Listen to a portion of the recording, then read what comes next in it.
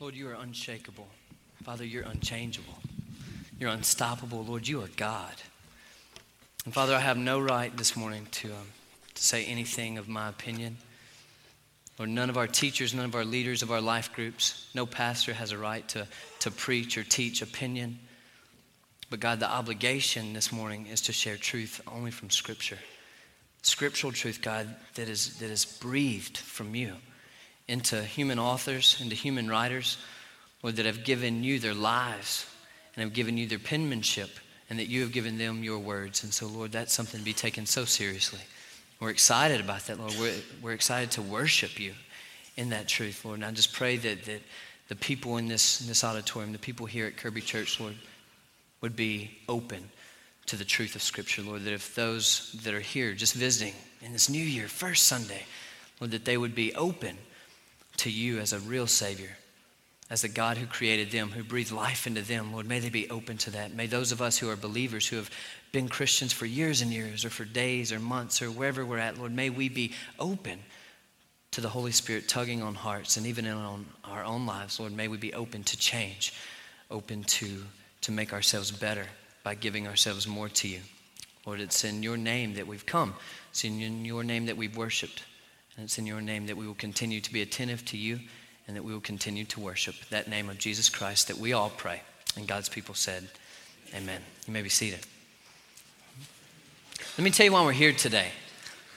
We're here today to celebrate the reality of the resurrection of Jesus Christ. And that reality is that Jesus Christ is Lord. Amen? That's the reality where we're at, that he is Lord. He's been Lord.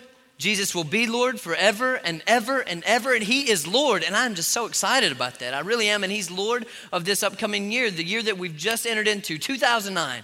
He's Lord of that year. He's risen from the dead, and he is Lord. I love it. He's Lord over everything. He's Lord over everyone. He's Lord over anything, anywhere, everywhere. He's Lord over the Democrats. He's Lord over the Republicans. He's Lord over the upper class, the middle class.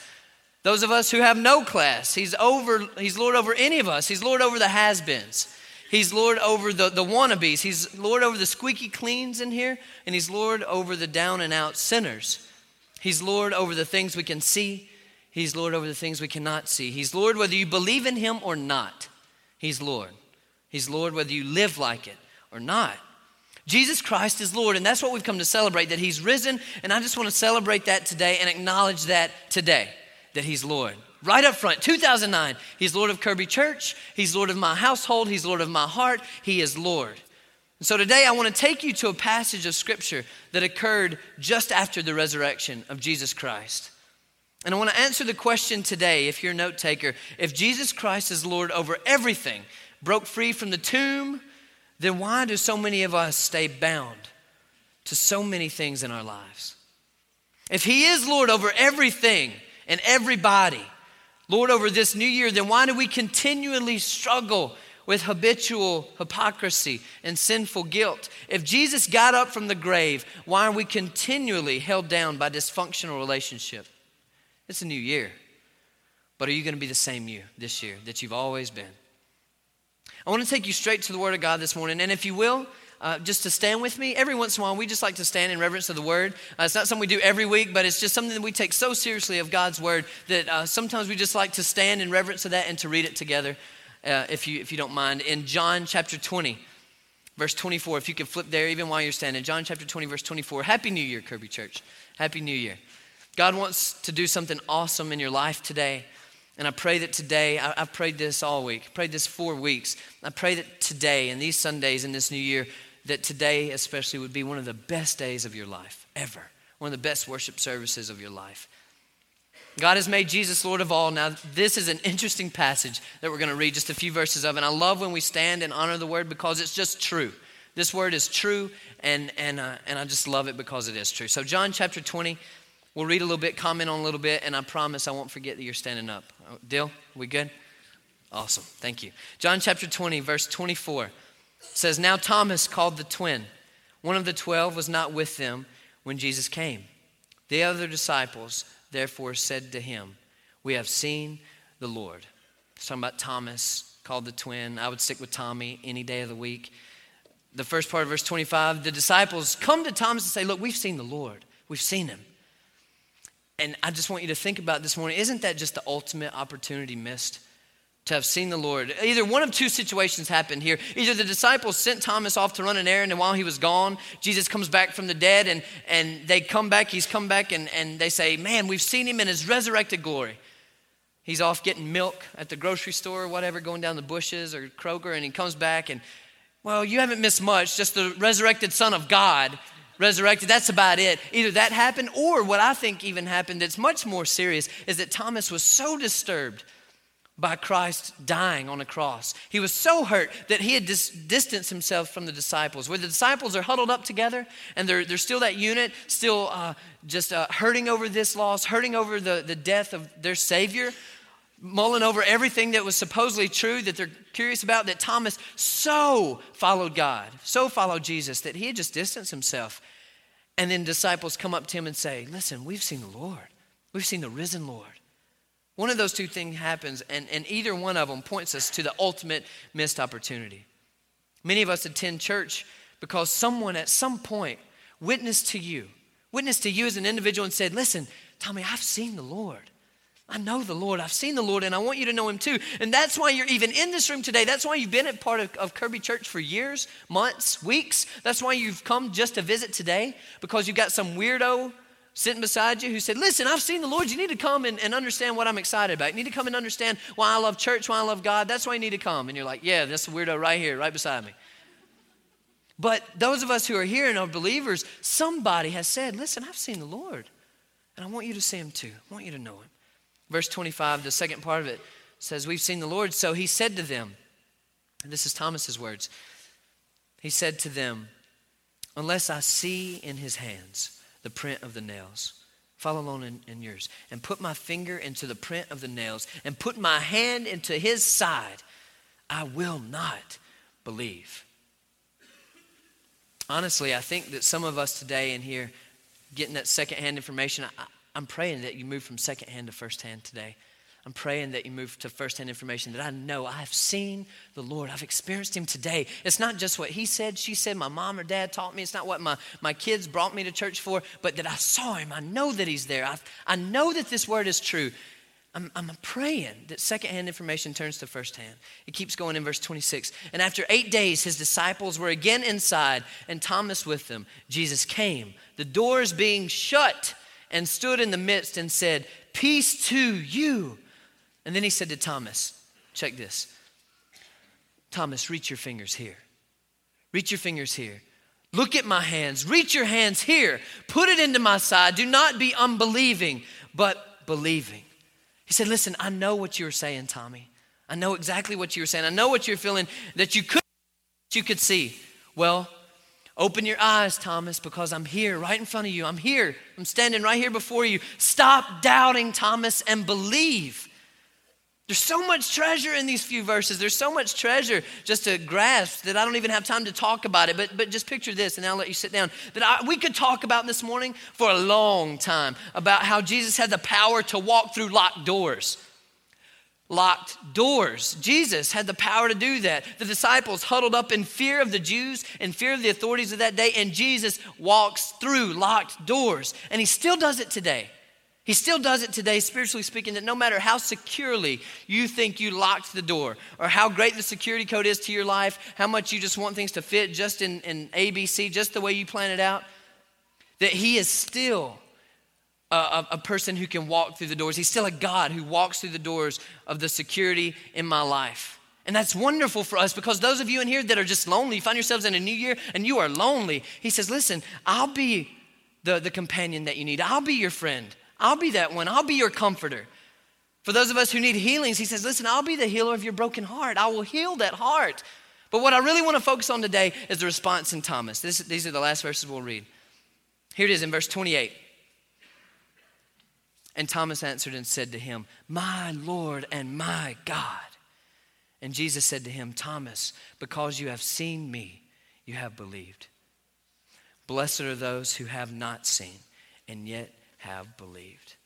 Our key verse today is that very simple proclamation that Thomas says in verse 28, if you're looking, my Lord and my God. I believe that so many of you in here have never broken out of the chains that restrict your lives, addictions, lies, old habits, bad patterns, simply because you just never had a breakthrough. You've never focused on the Lord. You've never had a breakthrough in your life. And if you believe today that Jesus is Lord of all creation and that he came to seek and to save that which was lost, then I just want to celebrate that today. And I just want to say, Lord, you are Lord of all. That's who you are. And if that's you and this is your life, can you just celebrate with me and say, Jesus, that's you. You're Lord of all. You are my Lord, my God. That's why I'm here. I don't come just because my family brings me. You're the God of my life. You're Lord of my life. That's you. That's you. You're my Lord and my God. And if you study in the Old Testament, your Lord, your God, it appears in the Old Testament over 200 times, and that's what we're going to talk about today. So you can be seated. 200 times in the Old Testament that it says all throughout it, your Lord and your God. We're talking about your Lord and your God. It appears over just hundreds of times, the Lord your God, the Lord your God. This is a phrase that enemy kings use. This is a phrase that enemy rulers of evil empires use. The Lord your God, they would use to describe the God of the Bible. And this is the way they would speak. They would talk about a distinction. This is not my God. This is your God. And I want it to be very clear to you. This is not my God. We're talking about your God. Fathers, I'm sure you can relate to this, but my girls are wonderful and they are my wife's little girls until they jack something up. And then, Tommy, you need to go get your girls. Your girls in there jacking they done ruined the room, ruined the bedspread. They've ruined everything. They're eating crayons, shoving them in the toilet, golf balls all over the house. I mean, they're your kids, and I think, that's kind of jacked up. Amen, fathers? I mean, that's kind of bad. I mean, this is the kind of distinction these people in the Old Testament are making. They're saying, listen, this is not our God, this is your God. Your God, the Lord, your God, it's not our God. And so the distinction that they make all throughout the Old Testament. When the Lord speaks of himself, if you want to jot it down in Exodus 20, when he gives Moses the 10 Commandments, he will continually say this, I am the Lord your God. Focus with me. Your God. Now, I think this phrase is so powerful, church, because when someone who was a part of the redeemed of the Old Testament would speak about God, Yahweh, Elohim, when they would speak about God, they never referred to him as the Lord your God. They always, 100% of the time, instead referred to him the Lord my God. He's the Lord my God. That's who we're talking about. So in the statement that Thomas makes, or in the Old Testament, the Lord your God, over 200 times that it's mentioned like that in the Old Testament, I believe in that one statement, there's both a definitive reality as well as a question.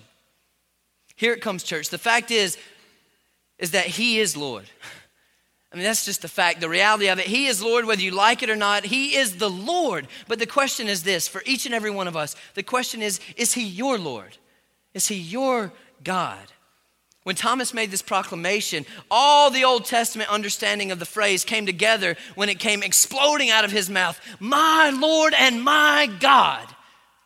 My Lord and my God. Thomas never doubted the existence of Jesus. He walked with him for years in ministry. He was a disciple, for crying out loud. He didn't doubt that he existed. He accepted the presence of Jesus, but had never experienced his power. You get the difference in that? He knew he was there, but he didn't experience his power. And isn't that such a fitting thought for us? In our economy, in our day, in our family, in any church, isn't it fitting for us? Yeah, Pastor Tommy, I believe in God. I do. I believe in God. Well, good for you, really. But James 2:19 tells us that even the demons believe and they tremble. Even they believe. At the mention of his name, they tremble. So good for you I believe in God. But God doesn't want your shout out. He doesn't want that. How many of you watch the Grammys ever? You watch the Grammys, Emmys, whatever. You watch the awards. What kills me is this. I mean, it's so bad it's funny. Is that some rapper will roll up there, accept an award for, an album that had 35 F-bombs in it, 17 songs about sex, and get up there every time and say, I just want to thank my God. And it's like God is saying, I ain't got nothing to do with that. I didn't do any of that. Don't thank me for that. I did nothing. Every time. Yeah, I know. They give shout outs like that. And I like what Jesus said to Thomas in this passage. And he says it to me, and I'm telling you, my name is Tommy for a good reason, throughout my life. But he says to Thomas in this passage, stop doubting and just believe. Stop doubting and believe. Enough of all that. And you know what I think Jesus has to say to our families in the Downriver area? I really think it's about the same, that he's saying enough of these years of coming to church every 6 weeks or so, every once in a while, and you do nothing, and giving me a shout out by just showing up at church, giving me the shout out and thinking I'm cool with it. Enough. I'm done with years like that. I'm done with life groups like that or church attendance like that. I'm done with that. But I believe in the Lord. I believe in the Lord, Tommy. I do believe. There's a passage for those of us, because we've all been there. We can't be judgmental for those of us who are still there because we've all been there. But there's a passage for those of us that describes those of us who are like that today. And those of us who are not, again, we have been there. And you can never forget where we have been and what we are capable of even now. True. And so in 2 Timothy 3:5, it gives us this passage, having a form of godliness, but denying its power. And from such people, you're instructed to turn away. A form of godliness. Check it out, church. It looks right on the outside. Some of us know about the Lord, but has he truly become your God? Is he your God? Is he your Lord? Have you made him the central being in your life? God doesn't want your props. God doesn't want your shout out. God doesn't want your special mention on your album. He doesn't want that. He doesn't want for you to just show up to church every 6 weeks and live a life divorced from the precepts and principles of his word. He does not want that.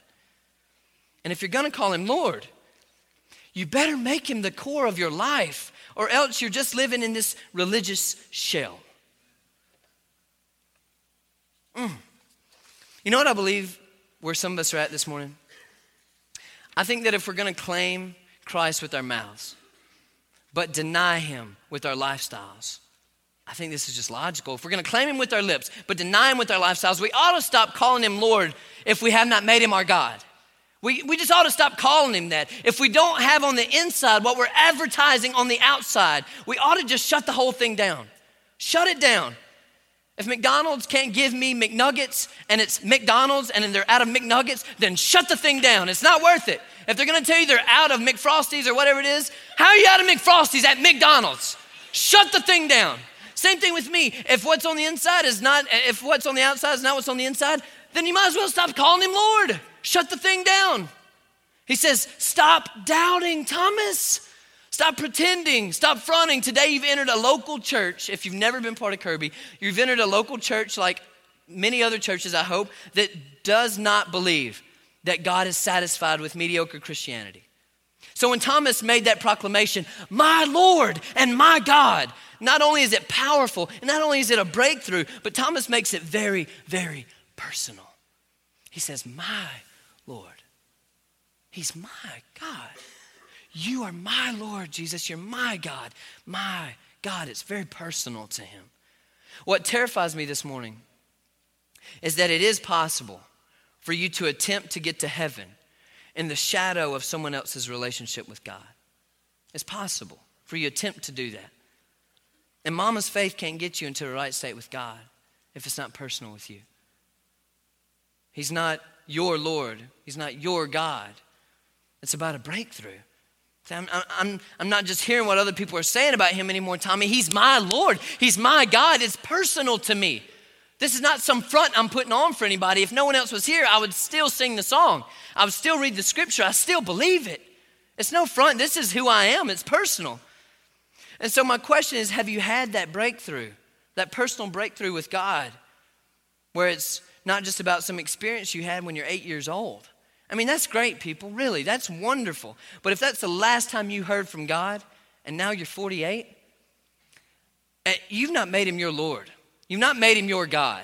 If that's the last time you heard from him, if you say, well, I accepted him when I was a child, and I've lived 30 years without him, I think you got to question the whole thing. I think you got to figure out where you're at, because he is not your Lord or your God. He is somebody else's Lord, maybe somebody besides you, somebody else's God, maybe. But if that's the last time he spoke, I mean, you might respect him. We might be in reverence to him. We might pray to him when we're in trouble. But until he is so personal, until he's so close, until he's so real to you, I'm not telling you I'm perfect, but I am telling you this. When I became 16, what mama and what my papa said wasn't good enough anymore about God. What they said about God was not good enough. I needed it. I needed to have a piece of that. I needed to have God as a personal Savior. I needed it to be part of my life, not just something that I heard about from friends and family that I love. And some of us, I'm so scared, are banking on the family that we're in, on who your daddy is. We're banking on some code of morality that we hold to, and you're a pretty good person. But it is possible to know all about the Lord and to not have him be your God. And if that's you, if that's the truth, that you know all about God, but he's not your God, the only thing you can know is that you will bust hell wide open one day. There's no other option. It's got to be personal. It's got to be real. It's got to be something that you mean, not some fake, hypocritical thing that you mean. Here's the deal. I hate touching nasty things. Straight up. I mean, I hate touching nasty things. I'm talking about garbage disposal stuff, like spraying that down. I love the spray thing, but when I got to get my hands down in there into the abyss, I'm like, oh man, that's nasty. Taking out the garbage when there's some unknown substance leaking from the bag, that's sick, dude. I'm not down with that, really. But let me tell you, some things change when you have kids. Some things, not all things. I still hate those things. But some things change. I'm telling you the truth. I'll sit here with my little girl, and she will have a wad of snot chilling, rolling into her mouth, all in her mouth. She's got it caked on her teeth. Pretty girl, but nasty looking. And as a father, I will do this number with my thumb. And on a good day, if I'm not at church, it's this number. A wad. Why? Because that's my baby. That ain't your baby. I ain't wiping your baby's face for nothing like that. But when it's my baby, it's my little girl, all day long.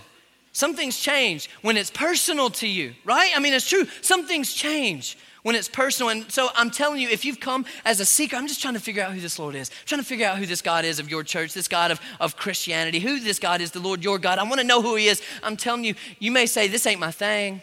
This isn't my thing. I didn't come here for me. That's great for y'all. I've got friends like this who say, man, I love to come hear you preach, but that's not my thing. And I tell them, listen, it's different when it's personal to you. It's different when you know that your Savior died for you, rose again, came to be flesh and blood for you, gave you breath, gave you life, breathed life into you. I'm breathing right now. I can't control that, but God can. All that becomes very, very personal when we're talking about him. When he's yours, it's just different. My Lord and my God. Jesus came walking into that room. Came walking right into that room. Met him right where he was. And I love that. Meets you right where you're at. Whatever you struggle with, whatever your issue is, he meets you right where you're at. And he's met Thomas and said, Thomas, feel these hands. Thomas, touch my side. This was for you, Tommy. I did this for you. You weren't there because you ran away, just like all of the rest of you. You ran away. But I'm here as the resurrected Son of God, and I'm telling you, stop doubting and just believe. Stop doubting. Don't kiss your brain away, but stop doubting and believe. And don't just believe up here, Thomas, but I'm telling you, Thomas, you've got to bow your knee and proclaim that I'm not just your daddy's God. I'm not just your best friend's God. I am your God. And that just did something inside of Thomas. That was just something amazing inside of Thomas. Then Jesus says this profound, crazy statement in verse 29. If you'll look with me, just pretty ridiculous statement where he says, Jesus said to him, Thomas, because you have seen me, you have believed. Check it out, church. Blessed are those who have not seen and yet have believed. What's that mean? Well, it means this. Blessed are you, Kirby Church, who have not seen. I'm not tangible to you. I'm not walking through walls physically to you. You can't put your hands in my side. You can't touch my hands, my feet. You can't see me. You can't tangibly touch me, see me. Blessed are you who have not seen and yet have believed, because you will experience the power of a risen Savior, and God will be in your midst. I love that, man. I love that so much. This is personal. It was our sins that held him to the cross. My Lord, my God, your lust, your sin, my issues that he paid for completely. It was mine to take, and he paid my price. And I want to share this last passage of scripture with you before I wrap this up, in that this is especially for those of us who know all about him, but don't live a life according to the freedom that God's word brings. Listen to this in Matthew 7:21 through 23. You can flip there, you can write it down, or you can just follow along on the screen. 7:21 through 23 says this: "Not everyone who says to me, 'Lord, Lord,' shall enter the kingdom of heaven, but he who does the will of my Father." It is possible to know all about him, to have your own code of morality, to accept the principle and the presence of the Lord, but to never make him a personal part of your life.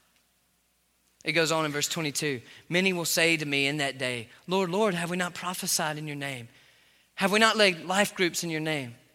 Have we not taught Sunday school in your name? Have we not been greeters in your name? Have we not done that? Have we not had perfect church attendance for 12 years for your name?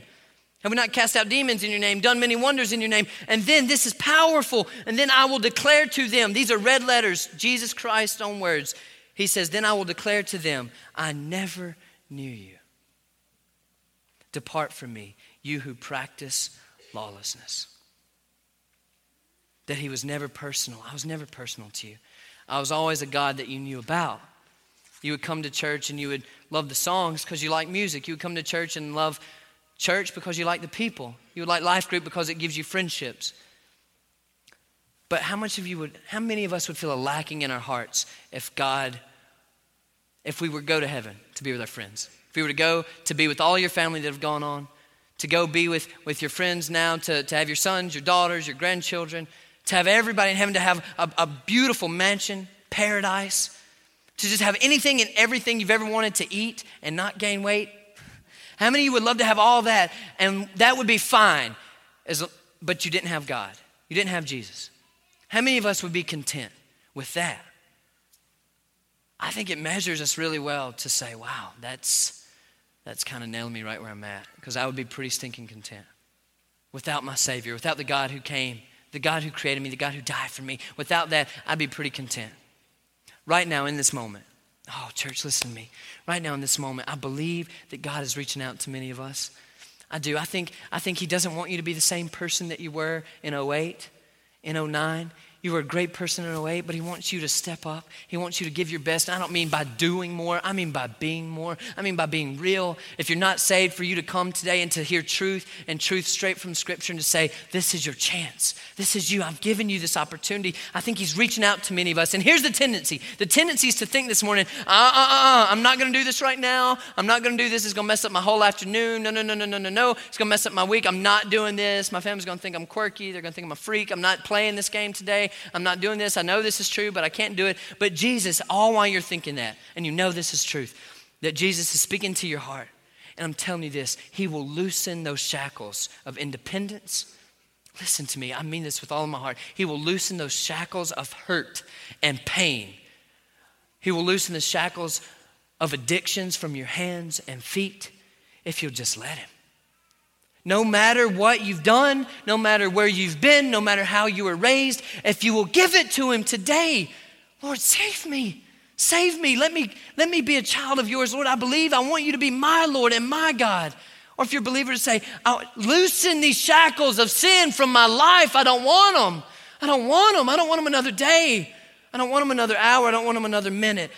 And Jesus is trying to tell you, listen, stop doubting if I can heal you.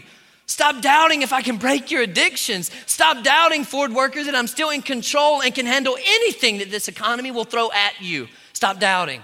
Stop doubting and believe. Make me more than just your ritual. Make me more than just your personal luck charm. Make me your God today. Make me your God. Make me your God.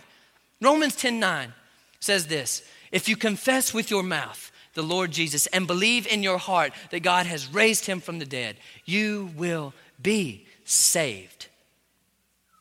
Confess with your mouth. Know it in your heart. Follow him. He's not your God anymore, your Lord anymore. He is my God, my Lord. I walked in not having a God. I walked out because I know God is true. I know God is real, and this is my God. I've accepted him into my heart. Even though you've doubted, even though you've walked away from church, you can be saved. The chains can fall. And I've seen him free me with my own eyes. I've seen him free and mend broken relationships in our own church. We've all seen him heal the weak in our own families. Those who are sick, those who are sin sick. We've seen him heal those relationships. That he's brought you here to set you free. You're here to be set free. And this is your moment of breakthrough. This is what you might have always needed, a moment of breakthrough. And if your heart feels like it's just about to beat right out of your chest right now, it's because it's the heart of God speaking to you even now. Young man, young woman, mom, dad, grandpa, grandma, just look at me. Be free. Just be free. Be free. If I've been talking about you, and you want to be set free by Jesus Christ, you want the chains to fall, make him Lord of your life. What I want to do, I want you to pray with me in a moment. And this is a very personal thing. I'm not going to call you up here. I'm not going to make you tell everyone all about your issues and all the trash that's in our lives and in your life. But you just say, you know, Tommy, I'm sick of dry religion. Just bottom line, I'm sick of dry religion. I'm sick of thoughtless attendance. I want the Lord to change me. I want him to change me. I want him to be my Lord and my God. So if we can all just stand just right where we're at. I just want you to bow your heads and close your eyes. And if that's you, listen to me, church, be so still. If that's you, I just want you to pray this prayer. It's not about the words. It's not some magical thing, but I'm talking about you want him to be your Lord, your God. This is personal. This is it. This is your moment. Be free. Be free, church. Be free. And if you are not saved, you have never given your heart to the Lord. You have never made him Lord of your life. I want you to pray this. Say, Jesus, just to yourself, Jesus, I make you my Lord and my God today. I've heard others say that you're able to forgive. Now I receive your forgiveness for myself. Thank you for dying on a cross for my sins. I want you to work in my life. Take control of my life. Lord, take my bad temper. Take my self-centeredness. Take my bad example. Take my lies. Take my jealousy. I sit my sin at the foot of your cross. I ask you to be my Lord and my God. Even though I cannot see you, even though I cannot hear you, even though I cannot touch you, I sense your presence near me. I don't just acknowledge you. I want your power over all of my guilt, all of my shame. I confess today that you, Jesus, are Lord, and that you were raised from the dead. Lord, make me new. Break us free from our chains. And in Jesus' name we pray. Just keep your heads bowed, your eyes closed. And I want to give you some time, any of us, to be with your Lord and your God. It's a new year. It's a new opportunity, church. Is he your Lord? Is he your God? Have you allowed him to free you from those shackles? Take some time.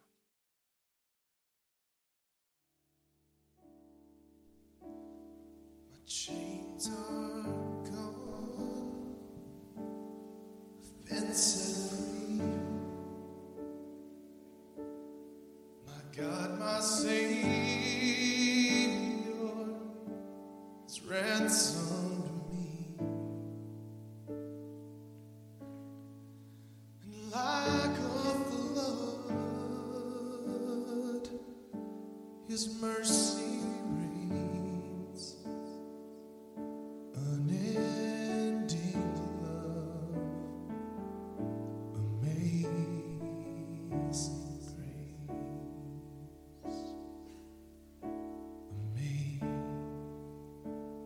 grace, how sweet the sound that saved a wretch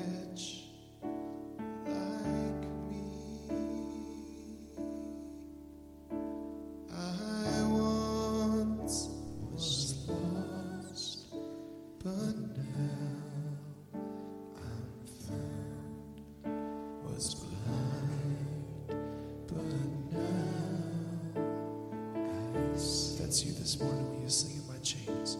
My chains are gone. I've been set free. My God, my Savior has ransomed me. Like a flood, His mercy reigns, unending love, amazing grace. One more time, my chains. My chains are gone. I've been set free. My God, my Savior has ransomed me. And like a flood, His mercy reigns, unending love, amazing grace.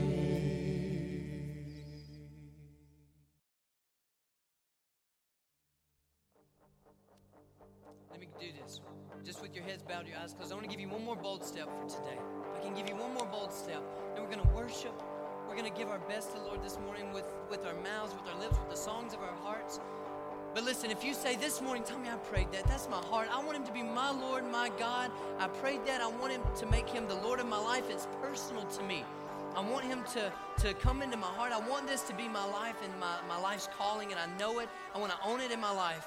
What I want you to do, all heads are bowed, eyes are closed. This is personal. This is you.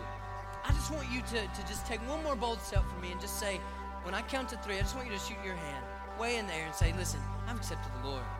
He's my Lord. He's my God. He's not just something I'm reading about. He's not just some God of somebody beside me. He's my Lord. He's my God. And I've made that commitment today. I'm not going to call you out. I just want you to take one more bold step so that I can pray for you this week. All right? The moment, it is a powerful moment. So when I count to 3, I want you to just shoot your hand high in the air. Say, this is my Lord, my God. 1, 2, 3. Made Him my Lord and my God. Amen. All over the auditorium. Amen. All over the auditorium, you see people that have said, I want my destiny to change. He's my Lord. He's my God. Raising your hand doesn't save you, but it's the power of God that does. Kirby, listen. You can look up now. Listen. Here's the proclamation we're going to make entering into worship. Here it is this morning, and I want you to say it with enthusiasm if you mean it. This is the church. We're the church. I want you to say, Jesus is my Lord, and Jesus is my God. Can you repeat after me? Jesus is my Lord. Jesus is my God. One more time. Here we go. Jesus is my Lord. Jesus is my God. Amen. Amen.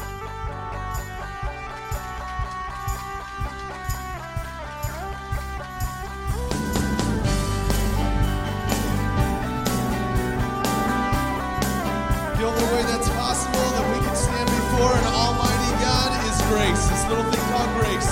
Let's sing about it, guys. Here we go. Great is your faithfulness, oh God.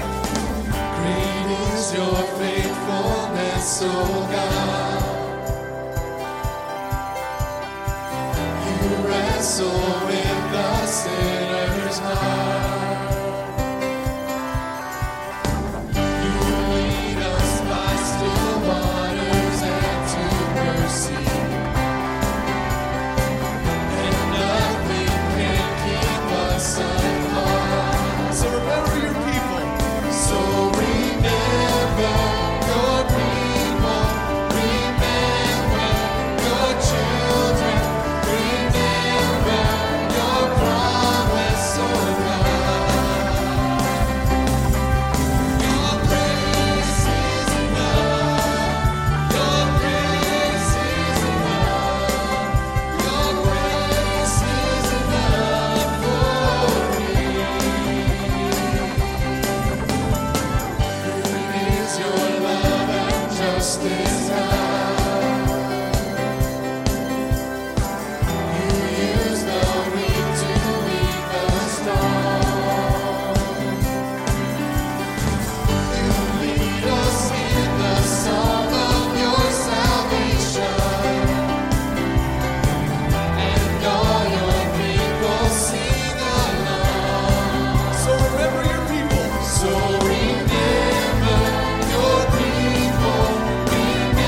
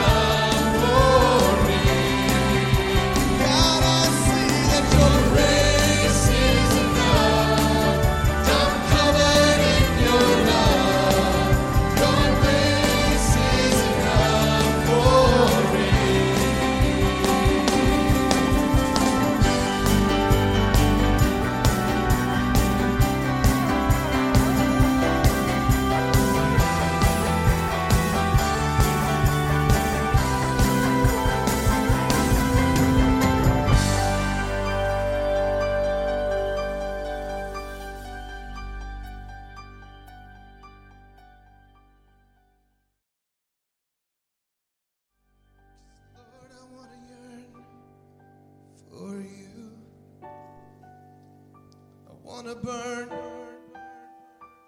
with a passion over you. And only you. Lord, I want to yearn for you. I want to burn with a passion over you. And only you.